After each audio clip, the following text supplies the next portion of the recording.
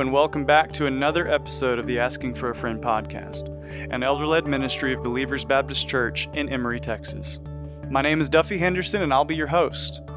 The Asking for a Friend podcast exists as a weekly resource for the edification and benefit of God's people. Here, we hope to provide helpful, thoughtful, and most importantly, biblical material as we address everyday life questions and issues. If you find this podcast helpful, please take a few moments to share it with someone that you think would also benefit from it.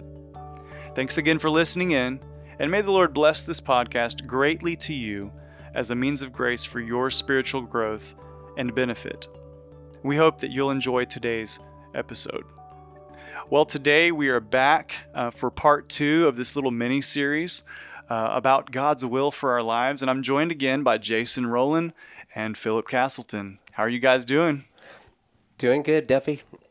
We're in the middle of recording. Yeah, you're listening to this week. We're recording this this past week, and so we're ready to continue our conversation, right? So last week we talked kind of in general categories about where do we go to discern God's will, and we answered that. Well, we'll point you back to our previous episode for that conversation. But today we want to get a little bit more practical and ask and discuss this question. So now, how do we discern God's will? What do we do now that we have that general category to think in? What do we do now? Jason, we want to start it off, I believe in 1 Peter or 2 Peter, and that'll get our conversation going today. Right. So to summarize the previous episode, which will be from last week, we said that we go to God's Word, use God's Word as the grid by which we determine God's will. That's exactly right. So now let's talk about how then do we use God's Word. And so I go to 2 Peter that you referenced just a moment ago and read out of chapter 1, beginning in verse 16. For we did not follow cleverly devised myths when we made known to you the power and coming of our Lord Jesus Christ, but we were eyewitnesses of his majesty. For when he received honor and glory from God the Father, and the voice was borne to him by the majestic glory, "This is my beloved Son, with whom I am well pleased," we ourselves heard this very voice born from heaven. For we were with him on the holy mountain. And we have the prophetic word more fully confirmed, to which you will do well to pay attention as to a lamp shining in a dark place until the day dawns and the morning star rises in your hearts. Knowing this, first of all, that no prophecy of Scripture comes from someone's own interpretation, for no prophecy was ever produced by the will of man, but men spoke from God as they were carried along by the Holy Spirit. And I follow that up from Hebrews chapter 1, where it says that long ago at many times and in many ways God spoke to our fathers by the prophets, but in these last days he has spoken to us by his Son, through whom he appointed the heir of all things, through whom also he created the world. And so my point being that the Scripture becomes for us the reliability and authority and sufficiency for us to determine the Word of God, the will of God for our lives. That's because right. That becomes the grid. We could think of other texts that we could go to in which the Bible gives affirmation and accreditation to itself about its sufficiency and its reliability and its authority. So, in general, when we think about waking up every morning and when you think about the new day, serious Christians, at least I think sincere Christians, think, okay, what does God want me to do today? And how might God use me today? What kind of decisions are going to be before me today? And typically, what we said in the previous podcast or episode was that we use subjective means to do that. And what we are saying is, let's just go to the Word of God. And if you have studied the Word of God, you've learned to apply it, you've learned to understand it in its context when you read a text, you've understand what God is saying to the original audience, you've studied, you've sought out the Word of God and understanding and applying that, because what wisdom is obedience to the Word of God, then you're going to know what God's will is for your life. That's right. That's right. And when you ask that question, well, what does God want me to do today? We can start at a very, very simple and basic beginning point, and that is, how do I love God well today, and how do I love others well today? And that's what Jesus said that sums up the entire law, and that's a great place to begin. I know Philip is queued up here. I'll let him follow on the tail of what Jason just said. But that's just a great place, I think, to start generally. So what do we do now? Well, we've been given this. Jesus says that the whole, you can summarize all of what God has told us to do or expects of us is to love Him first and then love others, just like we would love ourselves. Philip, what you got for us? Well, in all of it, I mean, the Scripture actually says, there are places in the Scripture it says, this is God's will. Yes, right? yes. We have 1 Thessalonians chapter 4, 1 Thessalonians chapter 5. We have lists in both of those places. 1 Peter 2 talks about perseverance and faith being God's will. But here's one in Hebrews 10 that may be overlooked. Hebrews 10:36 says this, For you have need of endurance, so that when you have done the will of God, you may receive what is the promise, or what is promised. Okay. When you have done the will of God. Well, believe it or not, it tells us what that is, beginning back in verse 19. Therefore, brothers, since we have confidence to enter holy places by blood of Jesus, by the new and living way that He opened for us through the curtain, that is, through His flesh, and since we have a great high priest over the house of God, let us draw near with a true heart and full assurance of faith, with our hearts sprinkled clean from an evil conscience and our bodies washed pure with water. There's first of all. Let us go to Christ. Let us enter through the veil that was opened, the new and better way that was opened by our high priest through the veil of His flesh. We have access to God. First of all, go to God. And there's God's will. That's right. And so what you're saying, Philip, is that for every person, God's will would be that they seek Him to come to salvation? Well, I would argue that he's talking to potential believers here. Yeah. He's saying that we go with full assurance, right, to this one because of the way that's been made for us in Christ. So I believe he's talking to Christians. I don't know that this is a statement about I understand being what you're saying. saved. Yeah. That's a bad way for me to say it. But, Yeah. But my point is that salvation is then the will of God. Yes, our salvation, right, is the will of God, and us going and living our lives in light of the sacrificial work and the mediatorial work of Christ is God's will for us. Right. To go boldly to the throne because we've been made clean, because there is a new and living way made through the veil of His flesh. It goes on. Let us draw near with true heart and full assurance, it says. Verse 23, let us hold fast the confession of our hope without wavering, right? There's a second thing that is His will for us to hold fast our confession. Let us consider how to stir up one another to love and good works. That's His will for us. Not neglecting to meet together. It is His will that we meet together, that we go to church, right? If I could just interject, this 4 or 5 verses applies love God and love people. Yes. Right here. Right. Within the context of the body of Christ, specifically though in Hebrews, in this chapter. Right. Verse 26. Yeah, go ahead. Quit sinning. Yeah. Oh, right? yeah. That too. Yeah. Verse 26. Because if you remain sinning, knowing all of this, you should expect judgment. Right. This is what he says in 27. That's right. How much more punishment do you go on? He goes on. Give God room for judgment. That is His will for you. Not for you not to act out in vengeance, but let God work out vengeance. Right. So Philip, what happens if someone says, "Okay, quit sinning"? So how do I know what's sin? Well, then we'll point them back to the Word, right? The law tells us what is sin. That's right. God's given us that. But he goes on, and on and on and on, and then ultimately says, therefore, don't throw away your confidence, right? You have confidence. Why? Because of this new and better way, this sacrifice that's been made with the better high priest and so forth. This is what he's talking about. And it has great reward. When you have endurance, so that when you've done the will of God, you may receive the promises, right? So this is God's will for you to find, if you will, that opening that God has made, or that the Son of God has made to God Himself. Go there.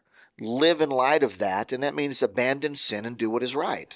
Okay, so salvation then becomes the definite will for the believer in God's will for him or her. And look at this. This is from Ephesians chapter 5, verse 15. Look carefully then how you walk, not as unwise, but as wise, making the best use of the time because the days are evil. Therefore, do not be foolish, but understand what the will of the Lord is. Mm-hmm.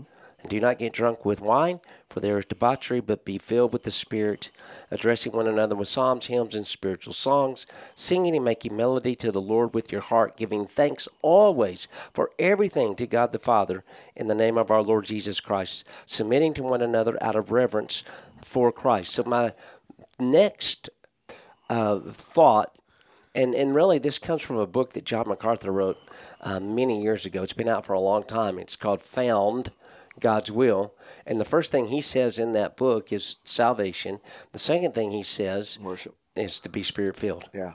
To be Spirit-filled. And this is the will of God for you. Yeah, and in the same chapter, Ephesians 5, the very first thing in chapter 5, Paul writes to the church, therefore, and you could even go prior to that, he's making this argument, be imitators of God as beloved children and walk in love as Christ loved us and gave himself up for us. So there, we have this same theme as we have in Hebrews 10. Mm-hmm. We have this connection between the will of God, our salvation, and the mediatorial work of Christ in the believers. That's where we begin. Yeah. And I believe you guys would agree that excludes a lot once we get those things in place, right? That would exclude a lot of options that we would have in our mind. It may be that as people think about this, they're thinking, well, I know it was God's will that I be saved, and I know it was God's will that I not sin, but I need something more practical. Mm-hmm. We even have 1 Thessalonians 4 and 5 are very, very practical. Let's go there. Well, do you want to read it, Jason? You want me to? Beginning there in verse 3 of chapter 4, it's very clear, for this is the will of God, your sanctification, that you abstain from sexual immorality. Yeah. And then it continues along the same line, that each one of you know how to control his own body in holiness and honor, not in the passion of lust like the Gentiles who do not know God, that no one transgress and wrong his brother in this matter, because the Lord is an avenger of all these things. And he continues on and talks about how that we are to have brotherly love for one another, no need for anyone to write to you, that you yourselves have been taught by God to love one another. It continues on with the same idea of to aspire to live quietly, to mind your own affairs, to work with your own hands, that you would walk properly before outsiders, and to be dependent on no one.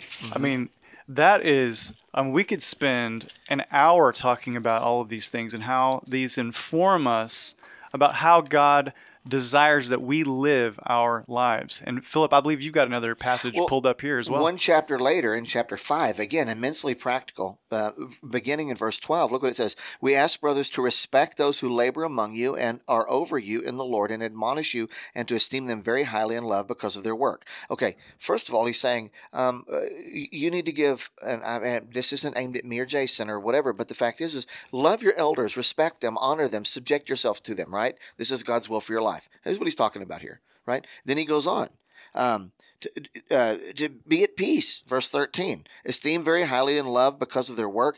Be at peace among yourselves. Verse 14, admonish the idle, right? And we shouldn't. This welfare system that we champion so much in our society is ultimately a sinful position. It's a sinful thing. We should not champion those who do not want to work. The Bible says if you don't work, you don't eat. We should be admonishing the idle. Get out there and get to work, right? Just as you just read in chapter 4, we should be telling people it's God's will that you work with your hands, that you have a job, that you do that. Our industry, the thing that we do with our hands is a God glorifying thing. It is not, work is not the result of the fall. Sweat and difficulty in work is the result of the fall. Vanity. And we need to be clear of that. Encourage the faint-hearted, right? Verse 14. Verses 16 through 18. Rejoice, pray, and give thanks, right? Yep. So how much more practical can you get? Well, and he writes that's the will of God. Verse 18. Yeah. Rejoice, pray, and give thanks. In all circumstances, for this is the will of God in Christ Jesus for you. That's why I read that whole list, Yeah, because you go all the way back to the beginning. All of those are God's will for you. So listener, today, if you've thought these thoughts, if you've been curious, if you've been searching, start here. God has given us so much, and this is just a brief. There are so many other texts we could go to. We could go to Romans, I believe 14 or 12. I can't think of it right off the hand, where he describes how a godly believer ought to live and act toward their fellow man and within the body of Christ. It's an exhaustive list. It covers probably 15 verses. And there are many other places. The fruits of the Spirit we should be striving for, and we should be so.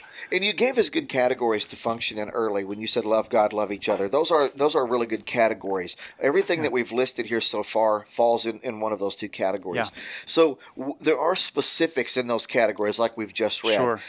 Outside of those two, or beyond the specifics, many of the things that we do that we seem to want direction in, we're not given any specific direction in. In fact, we're given the only instruction we're given is whatever direction we take, we're to do it with honor, right? With conviction. We're to do it in faith. And we could even go to the Christian Liberty text and talk about these sort of things, right? Is it God's will that I eat meat or not, right? Should I be a vegetarian? Should I be a meat eater? Who cares? But whatever one you choose, do it with conviction and do it to the glory of God. So you see how much room we have, right? The constraint here is not don't eat meat. The constraint is only eat vegetables. The constraint is celebrate Christmas. Don't celebrate Easter, right? One person holds one day above another. Another one says they're all the same, right? Whichever one you do it. Do it with conviction. Do it to the glory and honor of God. That's the constraint. That's God's will upon our life. Is it celebrate Christmas or don't? No. Is it whichever one you do it with conviction and to God's glory? The answer is yes. And so we have this Christian liberty, this category, which gives us so much room in which to function in life.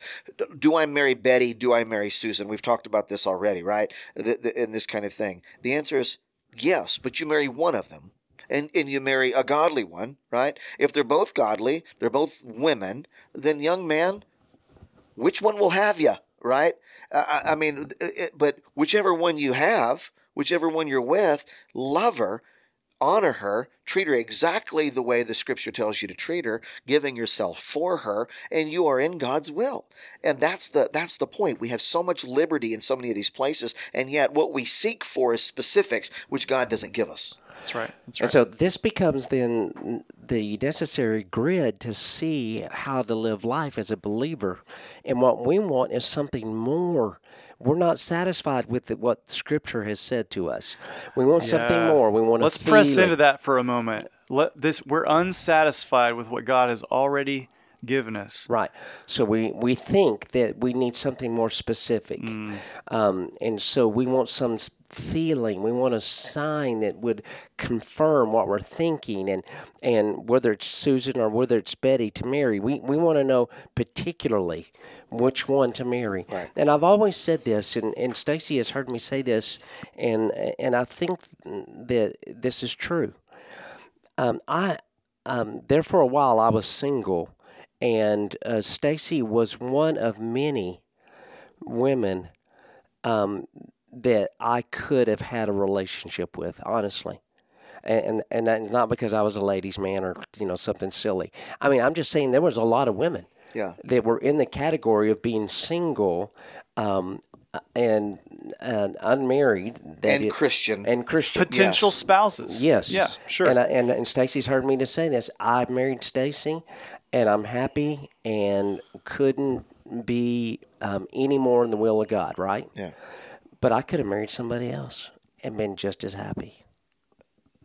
Because God has given me the parameters in His Word, and then by trying to apply those parameters, then I make that decision. I didn't have to fret and wring my hands and worry and try to put out fleeces, if you will, and hear God in a small whisper on the mountaintop. And I think that the thought that most often will occur is, if I don't do this, then my life is ruined. I've made the grave error of I didn't do what God wanted me to do, and therefore now I'm going to be, And here's the dilemma, because the problem is God hasn't told you to marry Stacy. God told you whoever you marry, to honor her. That's right. Give yourself up for her. Right. To love her like Christ loved the church, right? Right. To treat her with accommodation, right? Because she's the weaker. I mean, this is God's will for your life in marriage, right? Not that it be Stacy or some other woman, right? The fact is God says, marry her, love her, honor her, cherish her. Ephesians 5, Ephesians 6, Ephesians, when it's talking about this, doesn't say, and here's who it is you marry. Right. It says, when you're married, here's how you act. That's right. And that's what we need to recognize. The Bible says, here's the parameters in which govern marriage. Go find you a wife, live within these parameters. Yeah. Right. And here's what happens. Is you cloud your decision making by not being obedient to the Scripture in the first place, because remember, this is the will of God for you, your sanctification, that you will not engage in any sex outside of marriage, no sexual immorality, as we read there in 1 Thessalonians chapter 4, verse 3. So we cloud then our thinking, and love becomes lust, and it begins to get all twisted. And so then we're thinking, well, is this the right one? Should I marry her? Should I not? And we have disobeyed what God has revealed. Part of the reason is because what the Bible says is, this is God's will, your sanctification. And what culture has told us, this is God's will, your happiness. Yes. And we have misunderstood. And part of that's due to this whole endeavor, with this grand experiment we call America, right? That we have the right to pursue happiness. But the fact is biblically, we have only the right to pursue holiness, and holiness and sanctification are the same thing. And it's God's will that you're sanctified, that you pursue holiness. And so whatever position you find yourself, you're to be obedient within the parameters of that situation. And happiness is ultimately not even on the spectrum. That is ultimately found, true happiness, joy, is actually found not in the circumstances we find ourselves in, but in the way we respond to those in obedience. Yeah, so let me ask you this, guys. Speaking of this, taking this a step further, what would you say to the person who comes back and says, but God doesn't God want me to be happy? Isn't that His will for my life, is to be happy? No. I know I've heard... Philip says no. Jason, would you differ? Well, I would say... I would agree with Philip. I would say just strive to be holy and you'll be happy. Yeah, and one thing that popped into my mind when Philip was just speaking is that the believer should not be pursuing personal happiness. Our happiness comes from our contentment in the Lord in whatever circumstances we find ourselves in. Right, and happiness is subjective. It's fleeting. Because it's based on circumstances. Because here's another thing that we need to... The word happy comes from the word hap, which means by chance. Right, happenstance. Yeah, and that's what we forget that. Right. So we've talked about salvation. We've talked about Spirit-filled. We've talked about sanctification. Mm-hmm. But the other word is suffering. That's the will of God for your life. We can't go there. Okay. Yeah.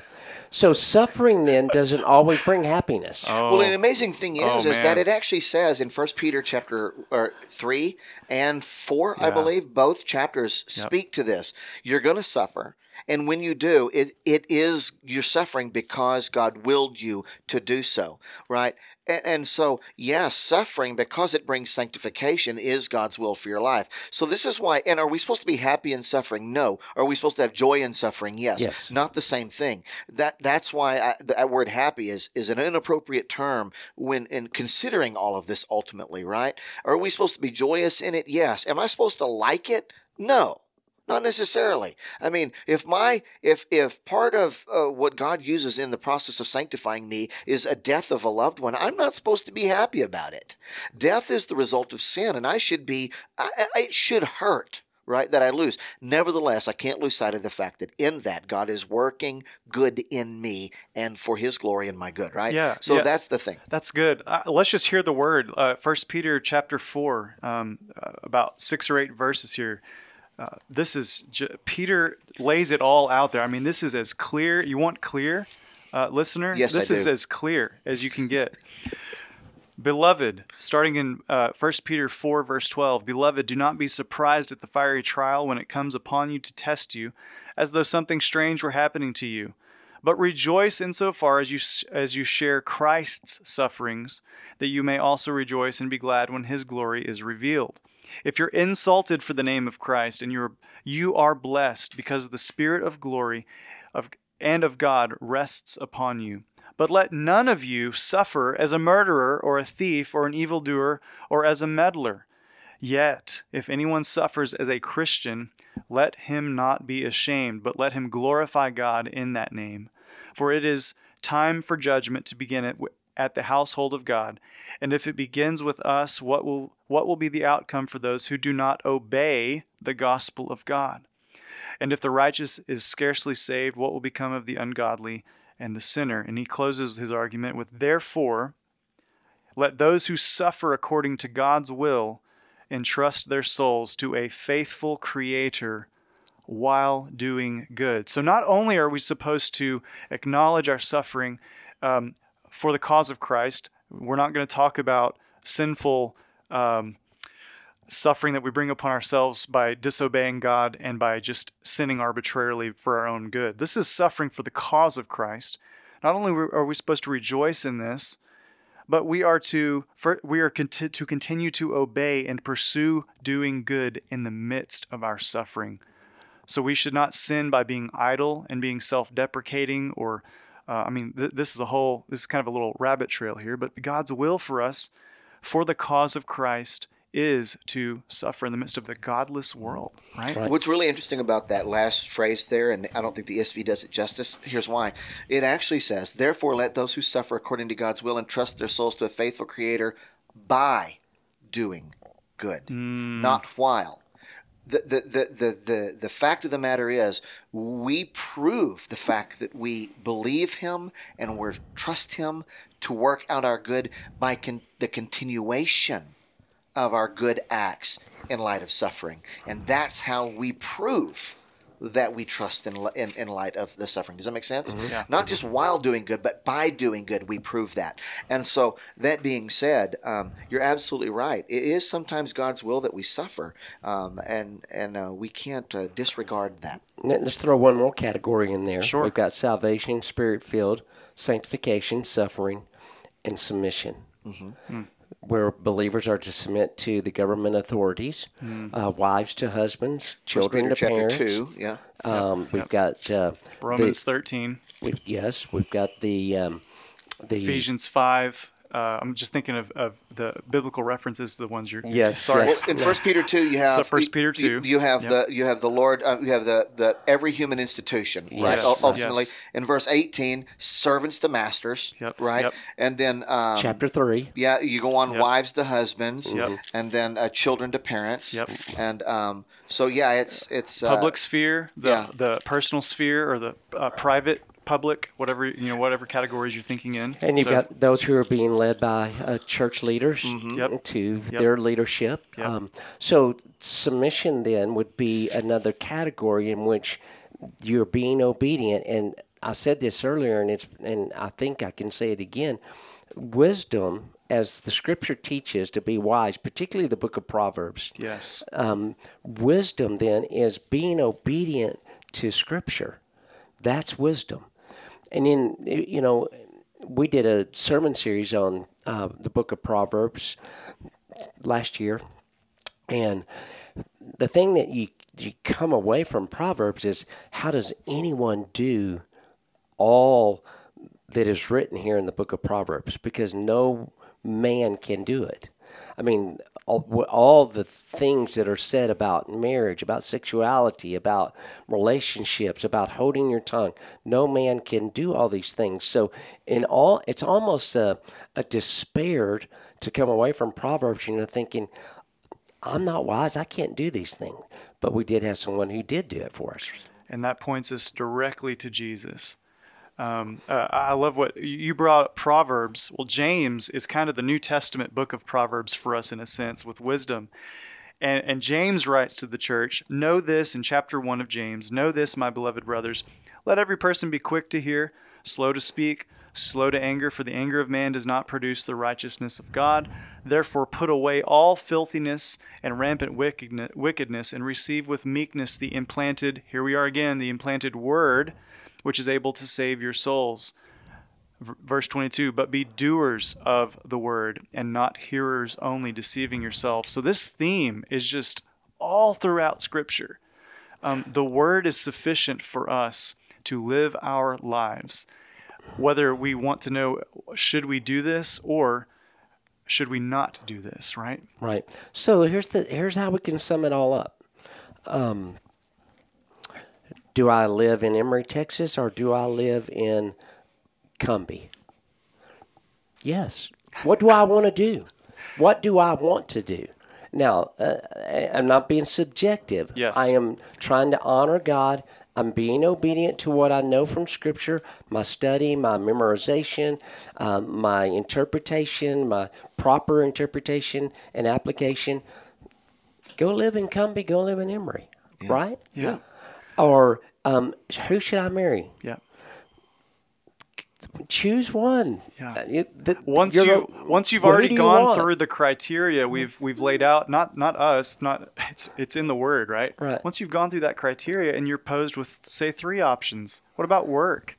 What about staying locally to where you already live, or taking a job offer in another city and moving your family? Well, both of those might be fine within the parameters of what Scripture has for you. Because it's given us definite principles. There's principles to operate by, and as long as you're not acting in sin, go after I think it. part of the problem is, we've talked about a lot of these things, but in the reality, I think part of the problem is it's simply easier to rely on a dream and a feeling, my neighbor, my best friend's advice, a palm reader, who knows what. No, you laugh, but It's people true. go, No, I mean, what I'm yes. saying Crystal though is, ball, it's easier. magic 8 ball. Yeah, but Yeah. it's easier Yeah. to do that than it actually is to consider what God's Word has to say. yes. And I think that laziness, pragmatism, Yes. all of these things ultimately inform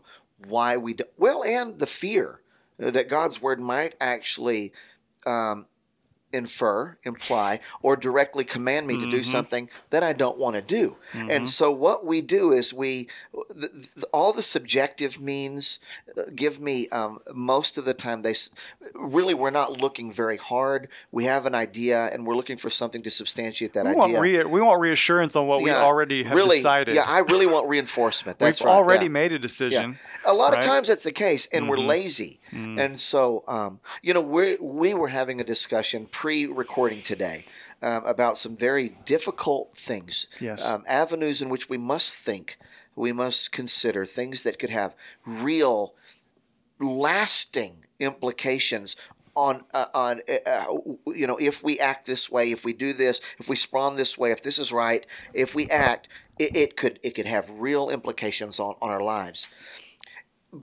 But most people won't ever go there and take those thoughts, try to go to Scripture, try to understand them, because they don't suit them. They'll take the common argument. They'll take whatever the case may be, allow that to speak for them, right? Because it leaves them comfortable. It leaves them wherever they want to be, instead of doing the hard work of saying, what does the Scripture say? Yes, which is why I believe I originally posed this as a lot of the times when we ask these questions of how do I know what God wants me to do here, or what's the will of God in this situation for me, a lot of it really boils down to it's a self-serving question and not a God-glorifying question. We really want to be affirmed in or reinforced, like what you said, in what we've we've already gone there in our minds, and we want justification for that. And that's what we do with even in a broader category than even this conversation. But let's wrap it up. I hope, listener, this has been a helpful conversation, and it is a conversation that we should continue having. I encourage you as a listener to have this conversation with maybe a friend or a loved one and pour yourself into Scripture. But if you're faced with a situation where you are looking for what to do next, what does God want me to do here? There are quite a few resources. One of those I think we've already mentioned is Jim Osman's book, God Doesn't Whisper. John MacArthur has a small booklet called Found God's Will. There are others that we could point to, but I found a very helpful summary article of what you'll find in these resources by Greg Koukl, and it summarizes what he calls the wisdom model in decision-making, Christian decision-making. We use biblical wisdom. And so he goes through this 4-step just advice to kind of make the decision. Now, this isn't, should I have cereal or toast for breakfast? These are more weightier decisions. I would choose to have both for breakfast. That's a little bit of attempted humor. That's because you're skinny. And I'm yes. If I have both for breakfast, I just look at them and I get 10 pounds. I'll have both. Sure. Yeah. Pass the eggs as well, Yeah. But this is more for That's why I drank a protein drink, and it wasn't bacon flavored. Oh, you guys crack me up. These are just Says four the guy helpful who had eggs. four helpful things to think through as you're faced with maybe more of a impactful decision in your own life. First of all, Greg says to determine which options you have, okay, and at first see if anything that you have, anything laid out would be contrary to Scripture, and examine your goals and motives in this. So this is just broad general categories, right? Secondly, you apply wisdom gleaned from Scripture and your personal desires that all of these things have to be factored in. Examine the circumstances involved. Research facts. Do your own homework. I'm thinking specifically of a job or a move, or we talked already about marriage. There are things that are going to categorically be rejected, and maybe in an individual to be married, right? That'll categorically be rejected once you start examining Scripture and applying that wisdom to the person that you're considering, right? So I'm trying to help apply this. Gather information, seek counsel. That's number 2. Number 3, very simple. Make your decision with an attitude of humble trust in the Lord, and follow what Paul says, if God wills, so and so forth. And so you have all of this this content from the Word of God and from wise counsel from other believers that can speak into this situation, as long as it's not in sin, as long as it doesn't go contrary to God's Word in any way, right? You are free to choose A or B, as long as those two situations are meet those prior criteria. And then you adjust to your new circumstances, and then you continue on with that same model of what's next? What do we do next? Jason, Philip, y'all have any closing words before we wrap this one up? I mean, I get the dilemma that we find ourselves in, and I think probably the three of us would be able to testify those times when two different decisions looked equally the same, and that you were using the Scripture as your guide, your frame to look through, and then, but you still struggle with which one do I want to do, and how do I want to make that choice, and so I get that, and I still think sometimes you just have to make a decision, and later on, then God seems to confirm that. Like you were talking earlier, Duffy, off air about a decision to even come to this congregation that God would bring you here.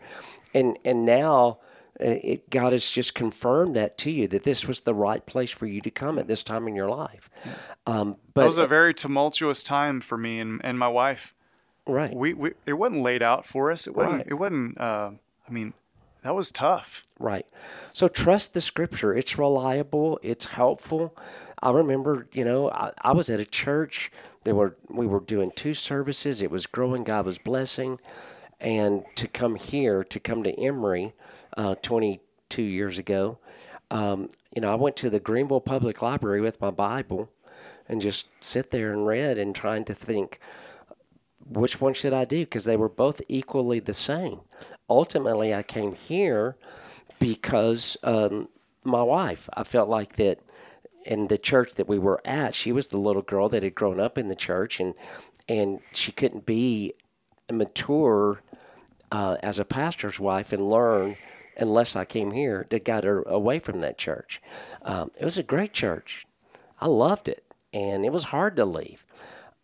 But both decisions, I could have stayed there, and it would have been great. Yeah. I came here, and it's been great. Yeah. So, yes, my point in all that is to say, if you're listening, we're not saying that you're not going to struggle and not have thoughts about what should I do. I don't imply with what I said that it'll be easy. No, never. That was never the case, right? Right. There will be difficult decisions to be made. Philip, you got any last thoughts before we wrap things up? Yeah, I may reference back to a book. I haven't read the book, but by the Presbyterian that you mentioned earlier. DeYoung, yeah. It says just do something. Well, I have a hint about what the book is saying. And here's the truth of the matter. The Bible says, in all your ways acknowledge him, and he will direct your paths. That's right. And I think that's the point the book is bringing out. That's right. That's exactly Pray right. about it, and then do something. Do something, yes. And trust that God will guide your steps. Yes. If it's not in sin, if it doesn't violate some distinct command, something that is prohibited, or some clear and guiding principle in the Word, pray about it and do it. And move forward, do something, right? That's exactly right. And so I right. think that's where I would say, in all your ways, acknowledge him, and he will direct your paths. Well, thank you guys. This has been a helpful conversation, and that wraps it up for today's episode. Thank you once again for taking the time to listen to the Asking for a Friend podcast. We hope it's been a blessing to you. Don't forget, though, before you leave, take a moment to like and share this podcast and our others. Please help us get the word out. We want this to be a blessing to many. And also, one more thing is, don't forget you can submit to us a question. You can go to bbcemory.org, our church website, click on the media tab, scroll all the way to the bottom, and there's a box that you can submit a question if you have a thought that you'd like us to address on this podcast at a future date. We hope it's been a good one for you. Pass it along, and until next time, grace and peace be with you all.